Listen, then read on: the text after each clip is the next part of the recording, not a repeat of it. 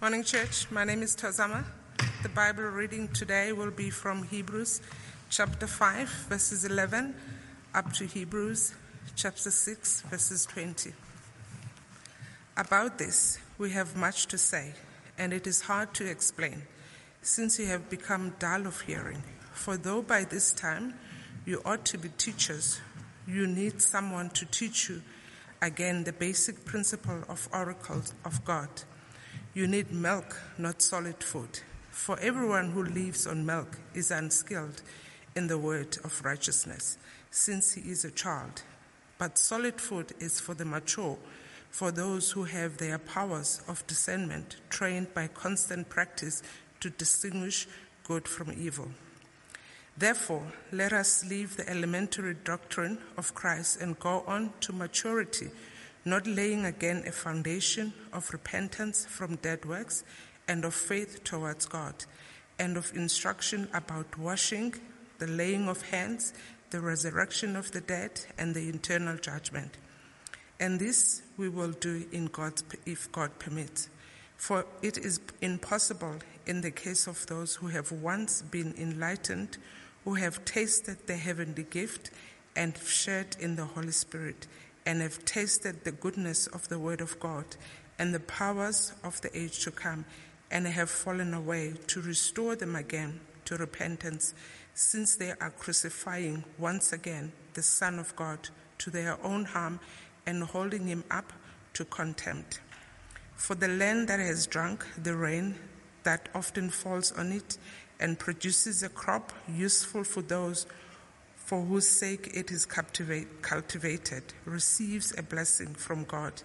But if it bears thorns and thistles, it is worthless and yet to be cursed, and its end is to be burnt.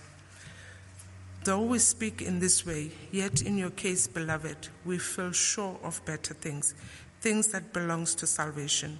For God is not unjust as not to overlook your works and the love that you have shown for his name in serving the saint as you still do.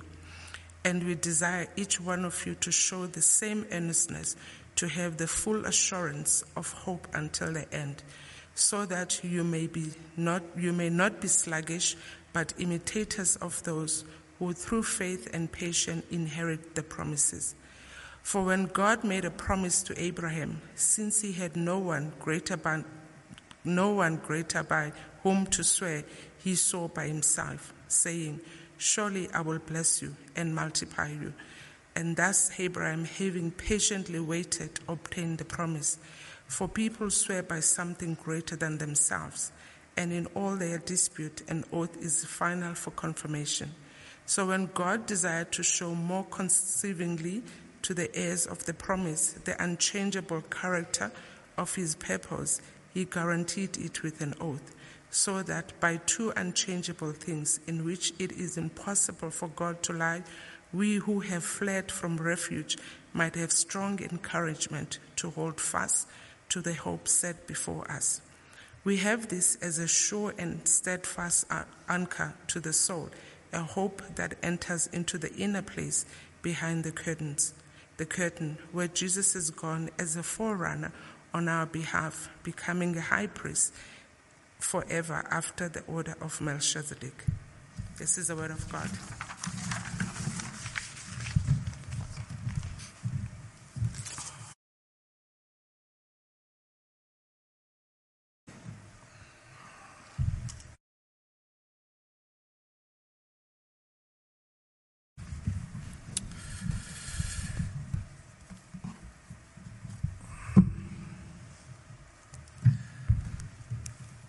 Tazama, thank you so much for that reading. Thank you to all our ladies who blessed us this morning, served us by running the service. Thanks to Bronwyn and the team. This is Women's Month, so you can expect a lot more of that. We love to showcase our wonderfully talented ladies during Women's Month, so thank you for your service, ladies. And not just in Women's Month, always and everywhere. A few things I want to bring to your attention. Before I do that, let me tell you that the 8 o'clock service felt like a population explosion. Okay, we were only 50, but it's the first time we've been 50, and 50 such exuberant souls in months. So it was wonderful, and this is no less a blessing. So thanks to you guys who came through. From what I understand, the bookings went like hotcakes. It was, if you were dozing, you missed out. So it is fantastic to be together. It makes such a difference, doesn't it? At least that's my experience. This is so much better than preaching to a machine, I can promise you. Another thing I want to highlight is Martin is with us, so I think that's worth a round of applause, don't you? He's been around campus for a good month or so, but it's fantastic to have him back here with us on a Sunday. We feel whole again, we can breathe again. Martin, it's good to have you. Just a few other things I want to share with you before we come to God's Word. The first one is David's sabbatical. So David is overdue for a sabbatical. He's going to be on sabbatical the next 3 months. I asked him, he's already on sabbatical, which is why he's not here for an interview.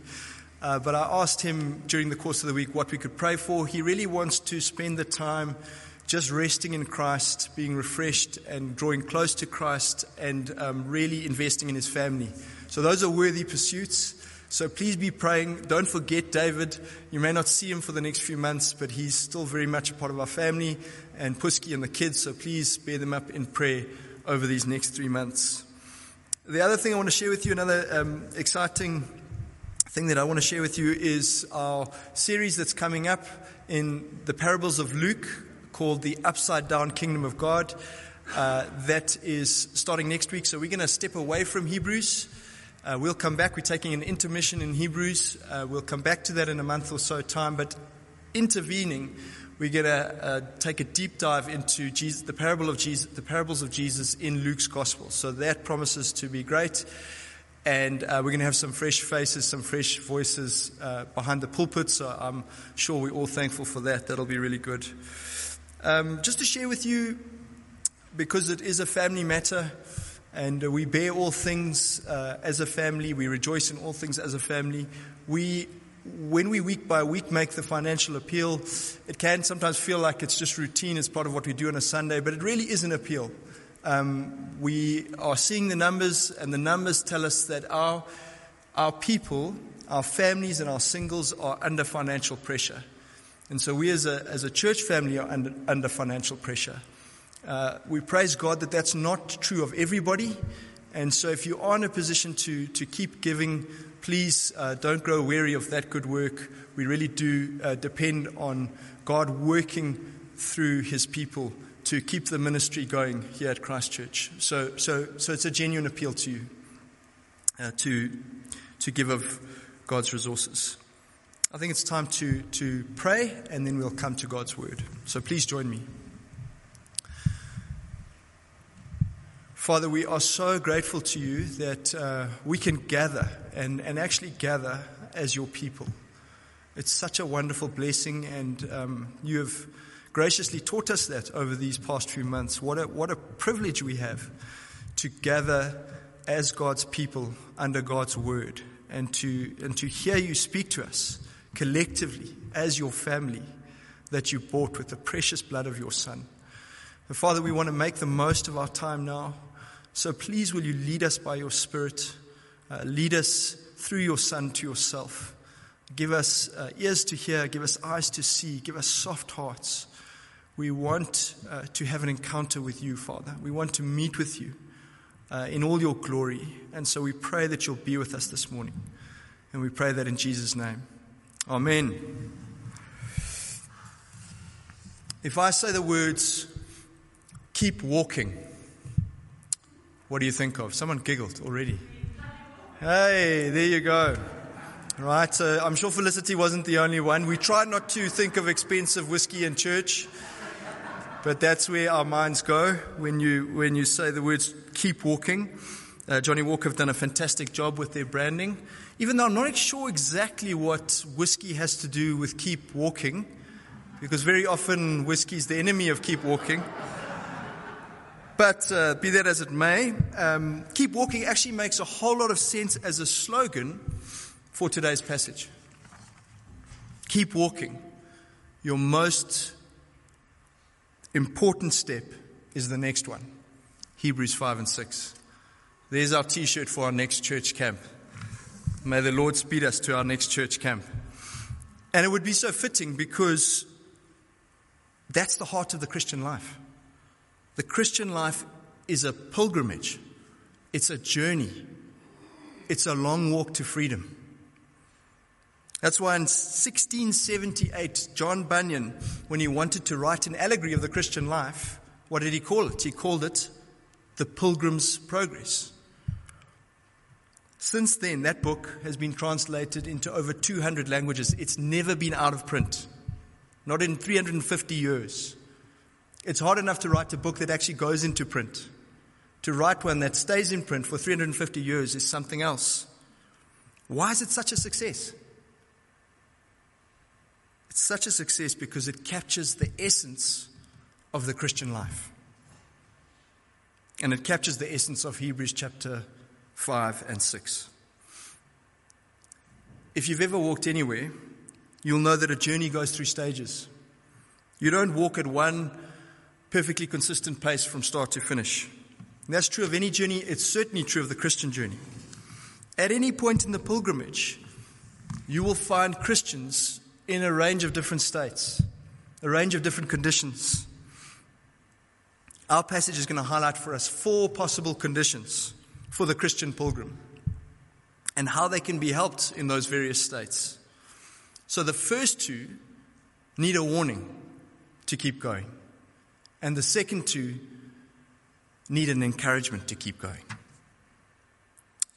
The Christian journey can be a state of standing still, falling away, pressing forward, or following after. If you are standing still or falling away, you need a warning. If you're pressing forward or following after, you need encouragement. You need encouragement to keep going. We're gonna work through all 4 stages. And I think it's right for us, as we do that, to constantly be asking, where am I? Where am I in this pilgrimage? Which state do I find myself in, if I'm honest? And then to hear what the Lord has for us in that condition. So let's go for it. Standing still. If you're on a journey, how do you know you're standing still? The scenery doesn't change. That's Hebrews 5 verse 10. Jesus, let me read it for us. Jesus was designated by God a high priest after the order of Melchizedek. About this we have much to say, and it is hard to explain since you have become dull of hearing.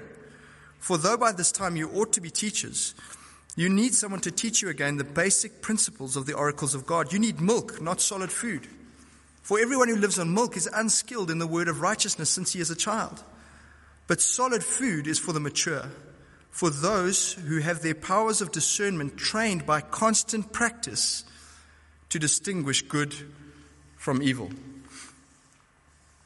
So at this point in the letter, the writer to the Hebrews wants to press deeper into the high priesthood of Christ, but he's concerned that he can't because his people have become lazy listeners. They are content with what they know. They're content to stay where they are. They're standing still and they're quite happy with that. It's actually an embarrassment. As adults, they should be eating solid food. But instead, they prefer to suckle from their mothers.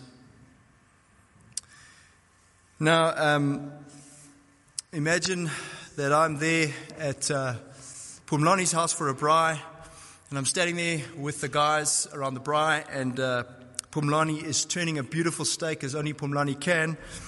Actually, it's Ellen who's the guru, but let's just go with me on this. Hypothetically, it's Pumlani. He's turning that beautiful steak. I get handed a plate. And Pum asks me which cut of meat I would prefer. And at that point, there's a knock at the door.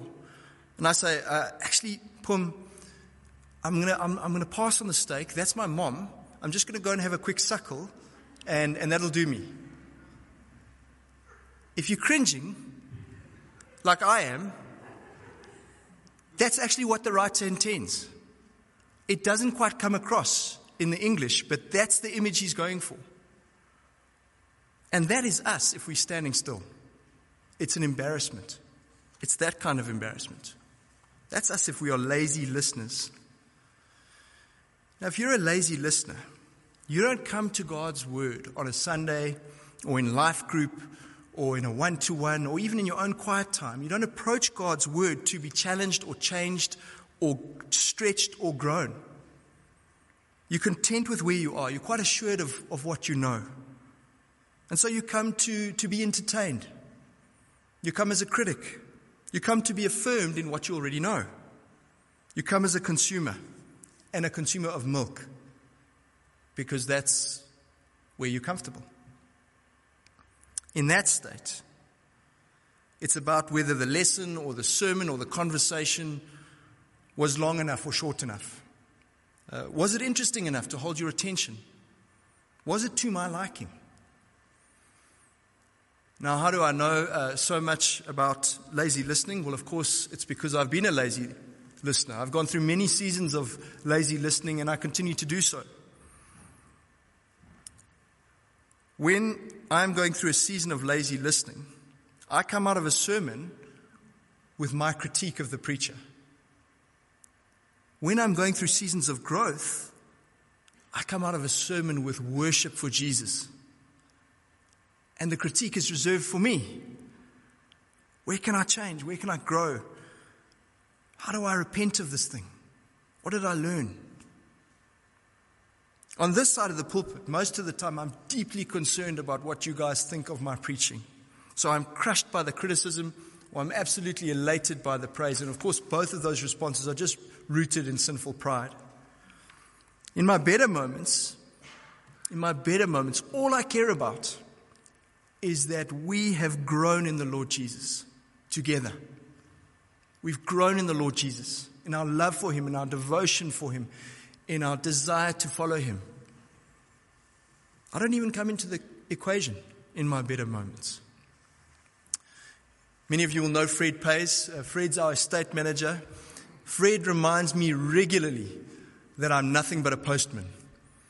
And I love him for it, because he's absolutely right. What matters whenever we approach God's word, whatever the platform, in small groups, one-on-one, like this on a Sunday, what matters is that we encounter the Lord through His word and we grow. We don't stand still. And this is a joint responsibility. It's a responsibility for the whole family. Now, preachers, and there are 5 or 6 or 7 of us in our church family who preach regularly, preachers, we have a responsibility to keep growing, to getting better, to not standing still. And there's so much to say about that, and the Bible has a lot to say about that. But this text isn't addressed to preachers. It's addressed to us as listeners, which is why we're focusing there. Listen to what the Puritan Richard Baxter says to listeners. Make it your work with diligence to apply the word as you are hearing it. As you are hearing it. Cast not all upon the minister as those who will go no further than they are carried by force. You have work to do as well as the preacher, and should all the time be as busy as he. When it comes to solid food, you must open your mouths and digest it, for another cannot digest it for you. Therefore, be all the while at work, and hate an idle heart in hearing, as well as an idle minister. This is our joint responsibility as a family. And the question for all of us, including the preacher, is this. Are you a lazy listener? Are you acting like an infant when you should be fully grown? How would you know? Well, we've already looked at one warning sign. One warning sign is if you approach the Word of God, whether it's as an individual or collectively, if you approach the Word of God as a consumer critic to be entertained rather than as a disciple to be grown. The other warning signs that we can see in our text by looking at the marks of maturity, at what it means to be fully grown rather than an infant, what it means to be listening diligently and moving forward rather than standing still. And the writer gives them to us in verses 13 and 14. So have a look there. Firstly, if you are mature, you will be skilled in the word of righteousness. Again, this text poses a question to us. Are you growing in your understanding of God through His word? Or are you content with what you already know? I did PTS 10 years ago. I come to a service most Sundays. My friends, that's not enough. And in fact, whatever it is you do, whatever it is we do, it's never going to be enough, because there is no end to what we can know of God. And that's why the Apostle Paul says this: the one who thinks he knows something does not yet know as he ought to know. The one who thinks he knows something does not yet know as he ought to know.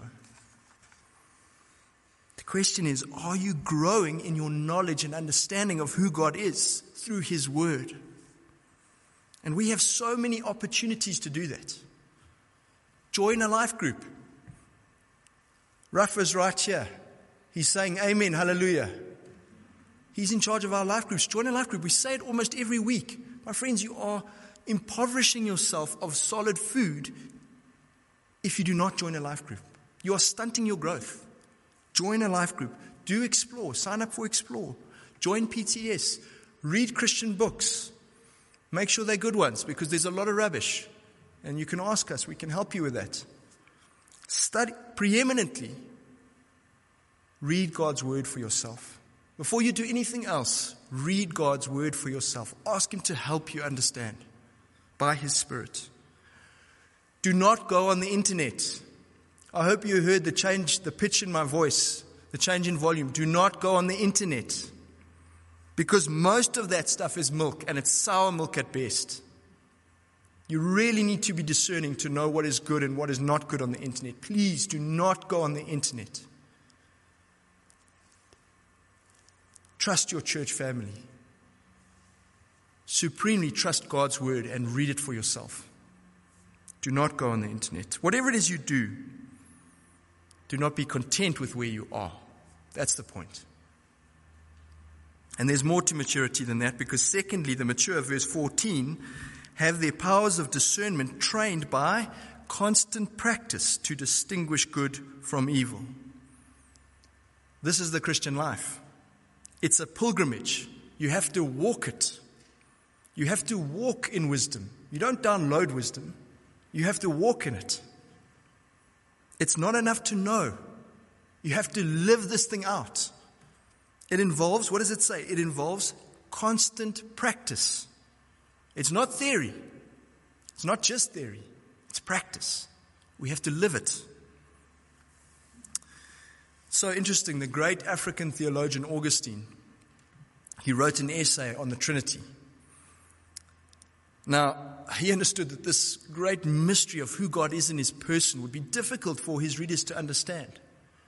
I mean, there's nothing higher than trying to grapple with who God is in His person. Father, Son, and Holy Spirit, one God. So he understands this is a profound mystery, and he wants to help his people understand. What's his advice to them? He writes advice to his readers. Do you know what the advice is that he gives them? Listen to this. You want to understand the Trinity? Let me advise you. Abstain from sin. Do good works. Engage in passionate prayer. If you want to understand who God is, read His word, do what it tells you. Live it out. Mind and body, word and deed, faith and practice always go together, hold together in the Christian life. Whenever we separate them, we fall into error. We stunt our growth. The immature Christian will be content with what they think and they know about the grace of God, and they will just get on with their lives and their own agendas while they wait for heaven. The mature Christian will live with a constant, holy discontent. And they will know that the grace of God trains us, motivates us, moves us into godly living in the here and now. So again, the question, which are you? Are you growing in maturity? Or are you immature and content to stand still? If it's the latter, then our writer has a very serious warning for you. The biggest danger of standing still is that you might fall away. And that's our second condition, falling away. In verses 6 to 8 of verses 1 to 8 of chapter 6, the passage we read, the writer is basically saying, and I'm just going to paraphrase for the sake of time, I can't let you stand still because standing still leads to falling away. And falling away is an irredeemable position. In verse 1 to 3, he says that we need to keep moving. People, come with me. We need to keep moving.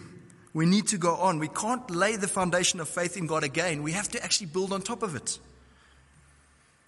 If you're running a race, you can't run the race without crossing the start line. That much is self-evident, right? You have to cross the start line. You have to start somewhere. But you also can't run the race by hanging around the start line. So let's try and make this concrete. Okay, let's imagine the comrades, the athletes in our midst. They would tell us that it's months and months of training, sacrifice and training before you arrive at start day. And then start day is upon you. And you get dressed in your gear, and you pin that number to your chest, front and back, and you've got your race tag on your shoelaces, and you've rubbed your muscles with deep heat, and you arrive at the start line, and you're anticipating the gun, and the gun goes off, and you hang around for 10 hours and hope to get a medal. Doesn't work like that, does it? You actually have to move. You have to move from the start line through to the finish line. If you don't, you're disqualifying yourself. You've fallen out of the race. And there's no coming back. When the race is over, it's over. That's Hebrews chapter 6, verse 4 to 6. Let's read it.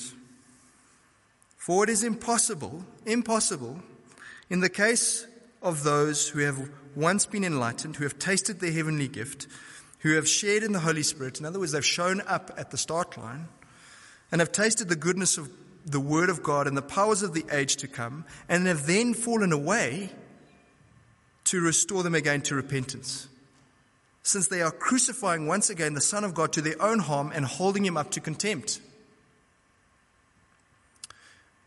Now, if you remember back to our series in Exodus, this was Pharaoh, wasn't it? This was Pharaoh. He tasted the goodness of the Word of God. He tasted its truthfulness, its mercy for him and his people.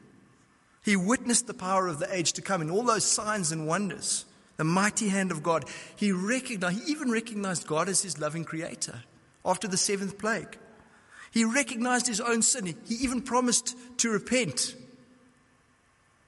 But then he hardened his heart. And when he had hardened his heart for that seventh time, that was the point of no return. At that point, God gave him what he wanted. God said to him, if that's what you want, it's yours. He gave him over to his rebellion. He fell away beyond repentance. There was no turning back. How much more serious is this warning for us, who have shared in baptism, tasted the Lord's Supper, who have seen and experienced the power of the Spirit at work in the church through the Word of God, who have recognized that Jesus died for our sins. If we fall away from that, there is nothing else. There is no other repentance. I'm sure you agree with me, this is a strong and scary warning. So how do you know if it applies to you? As Jesus said, you will know them by their fruits. If God has rained on you all the blessings of Christ ministered through the church, rainy season after rainy season after rainy season, and yet you continue to produce nothing but thorns and thistles, well, it's likely that you've fallen away. And then there's nothing else. Nothing but the flame. That's what the passage says. If you turn your back on Christ and his cross, then there is no hope of another repentance. There's only the flame. That is not a happy ending. So don't stand still. This warning is real. It's real. But of course, it's not the only thing to say, because it's not the only thing that the scriptures say, is it? When we read the scriptures, we know that he who began a good work in you will bring it to completion. We know that neither life nor death can separate us from the love of God in Christ Jesus. We know that those he predestined, he also called, and those he called, he also justified, and those he justified, he also glorified. We know that Jesus gives his disciples the gift, the free gift of eternal life, and no one can snatch them out of his hand. In other words, we know that once you have been saved by a miraculous act of God, a gracious act of God, you have been saved for eternity. Because who can oppose an act of God? You have been saved for eternity, and that cannot change. So why then the warnings about falling away? Let me try and illustrate this for us. So many of you will know Chapman's Peak Drive, that beautiful drive in Cape Town. One of the most spectacular drives in the world, but also a dangerous drive. Lots of twists and turns and switchbacks and sharp corners and boulders falling from above. It's quite a hairy road. Now, if you were watching TV in the 1980s, all right, like I was, so it's A-Team, MacGyver, Knight Rider, classics, the glory days of television. If you're watching TV in the 80s, you might remember an advert with a Mercedes-Benz driving over Chapman's Peak. So he approaches from the Hout Bay side, and as he approaches, he gets that first corner. And this is a reenactment. This advert is a reenactment of real events. He gets to the first corner, and he misjudges it. He goes over the edge. The Merc rolls and rolls and rolls over the cliff, lands at the bottom. Driver gets out unscathed. Mercedes-Benz, amazing. Quick as you like, BMW, follow it up with a counter advert that I think only lasted a weekend because we're not allowed comparative advertising in South Africa. But anyway, the advert, BMW, approaches from the Hout Bay side, gets to that first corner, everyone's on the edge of their seats, sails through. And the next one, and the next one, and the next one. All the way through Chapman's Peak. Caption, BMW beats the Benz. If you didn't get it, please come and see me afterwards.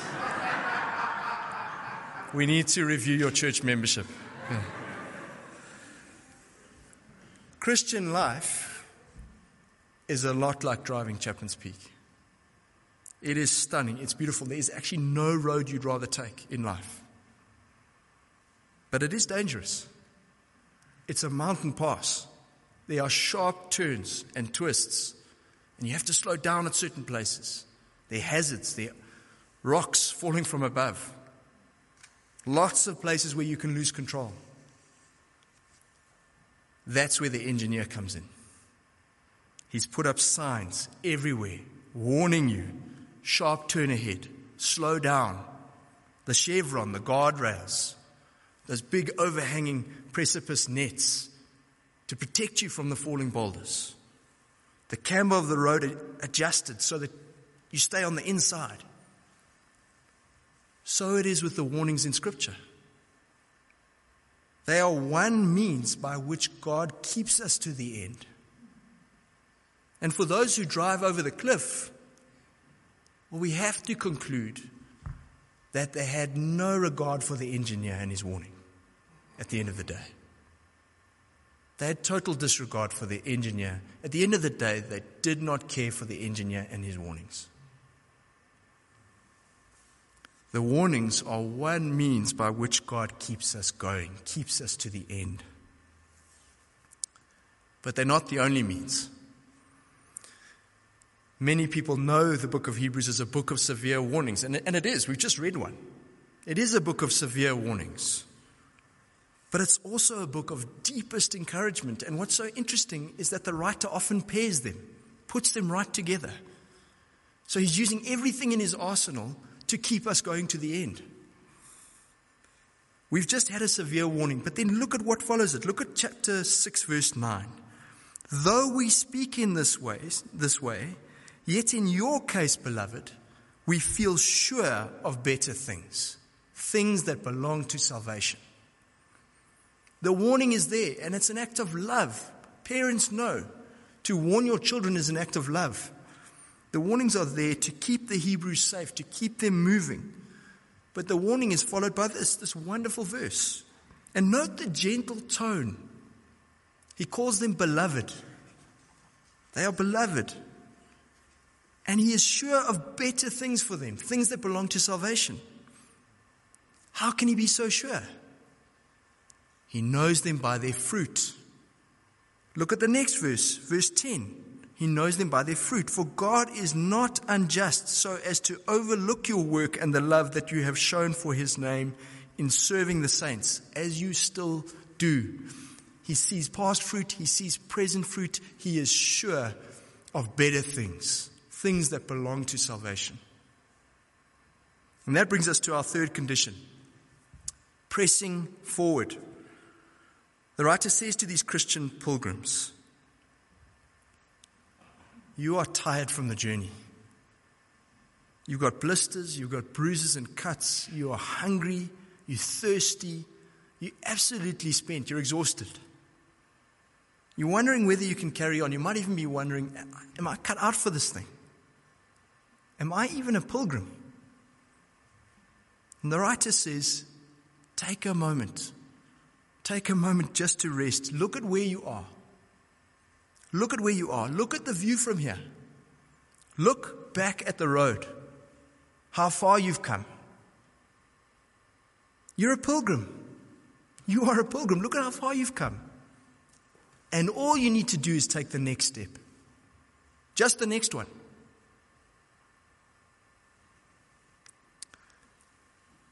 I hope you see that this encouragement is for you. And it's for me. You might be really struggling in the Christian life. It's just been hard. Life has just been hard. We spent 2 weeks really digging into that. The brokenness of this world, the wickedness, the corruption, the unrest, the COVID, financial struggles, relational struggles. I don't need to give you the catalog. You're living it. And then there's sin. And there's sin in the church. Your brothers and sisters in Christ whom you love deeply have also disappointed you deeply.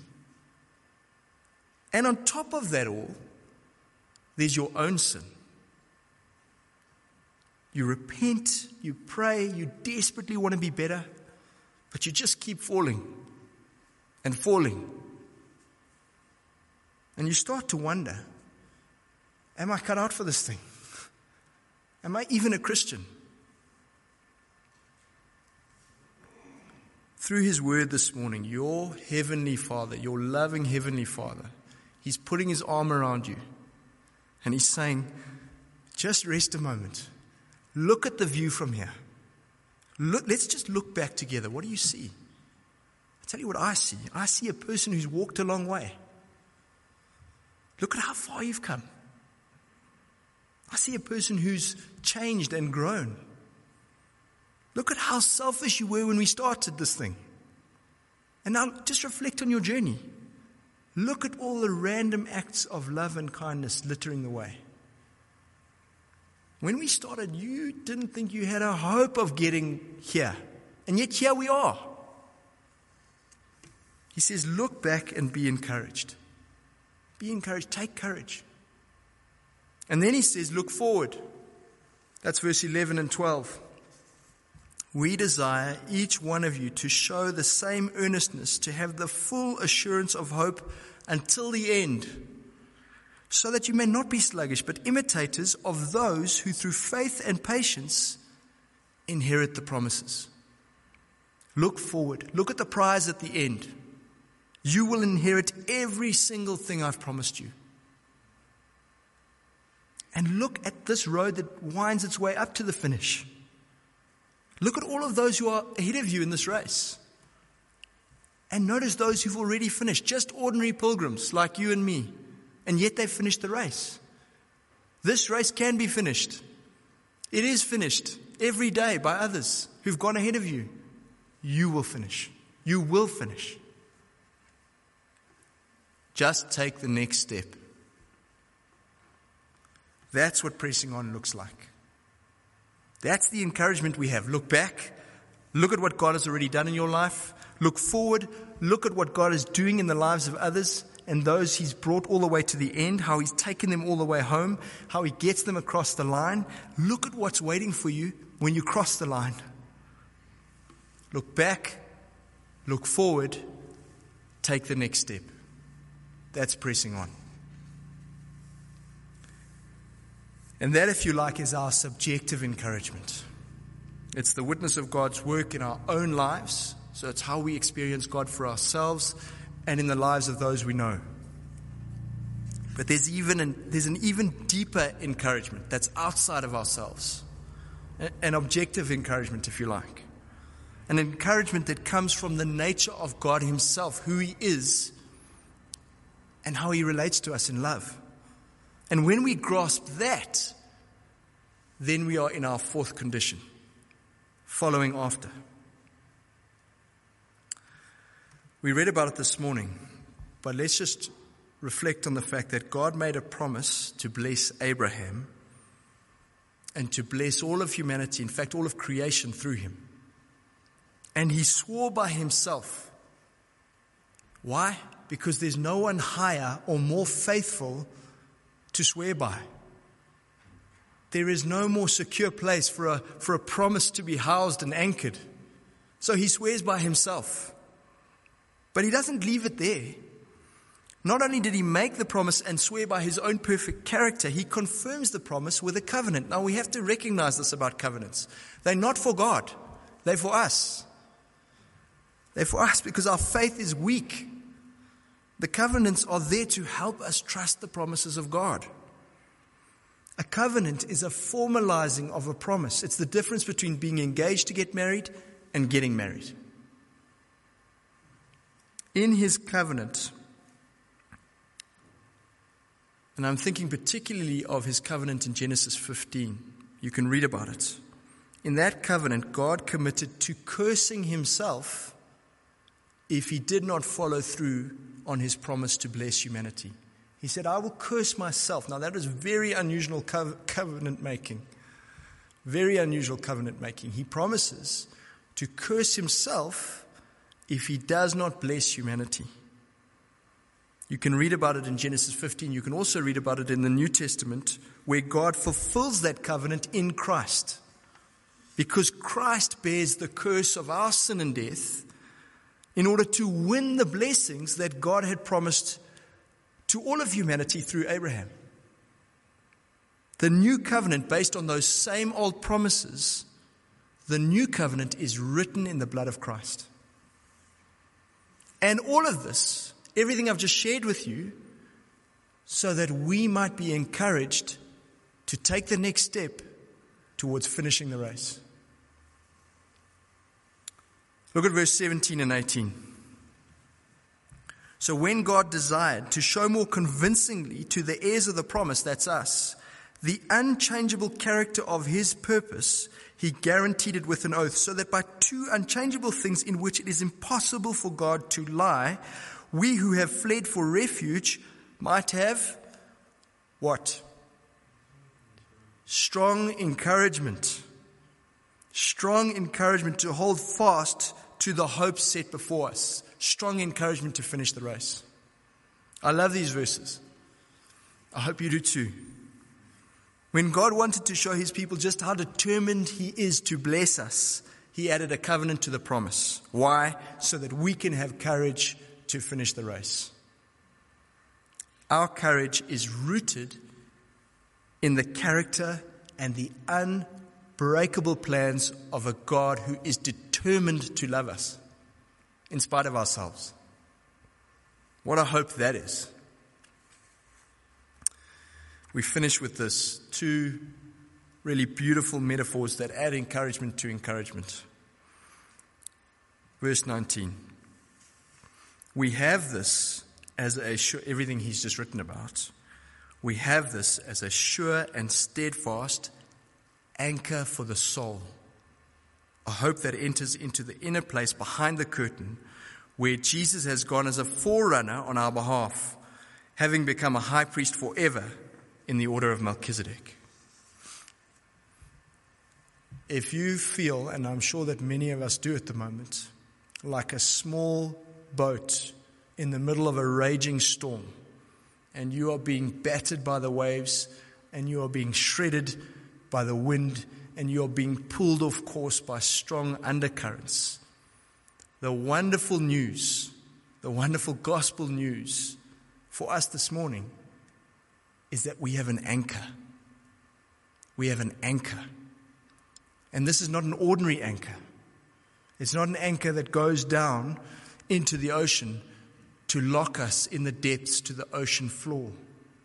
This is an anchor that ascends, and it goes up into the heavenly throne rooms, and it locks us to the very throne of God. You have an anchor for your soul. Memorize that phrase. Just cherish that phrase. You have an anchor for your soul. Meditate on that. Savor it. Suck the marrow out of that. An anchor for your soul. Whatever this life throws at you, you have an anchor for your soul. You are fixed, unbreakably fixed to the throne of God, and He is the one who is drawing you home. How is it that you have this anchor? We switched back to our main metaphor. Jesus is the one who's gone there. He's the one behind the curtain. He's the one sitting at God's right hand. He is the forerunner. He's the one who's run before us. The one who cut the path. Because there was no way back to God. There was no road for us to travel. It needed a forerunner. It needed someone to cut that path so that we have access, so that there is a road. Without Him, there is no way back to God. But with Christ in Him, there is. And He will get us home. Hebrews chapter 5 and 6 is about the Christian journey. There are warnings for those who are content to stand still. There are also deep encouragements for those of us who are exhausted but pressing on. And the message of both is clear. Keep walking. The most important step you can take is the next one. Let's pray. Father, we thank You for these warnings and encouragements.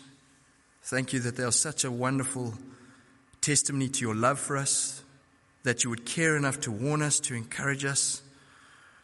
We know that You use both to keep us safe, to keep us going. Please, Lord, keep us from lazy listening, from being content, from standing still. Help us to press on and to follow after.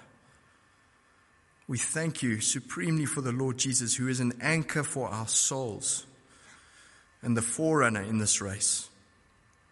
Help us by Your Spirit to trust Him and to keep going. Amen. As we said, it's been so good to be back. I hope this is the last time we have to welcome you back. I really do. But it's really been good. And it's been an absolute joy. And I hope that during the course of the week, God, in the power of His Spirit, will help you to take the next step. Help us all to take the next step. God willing, we'll be back. It'll be parables. It'll be the upside down kingdom of God. That is exciting. And so we look forward to that. Have a good week. And God bless you all. Take care.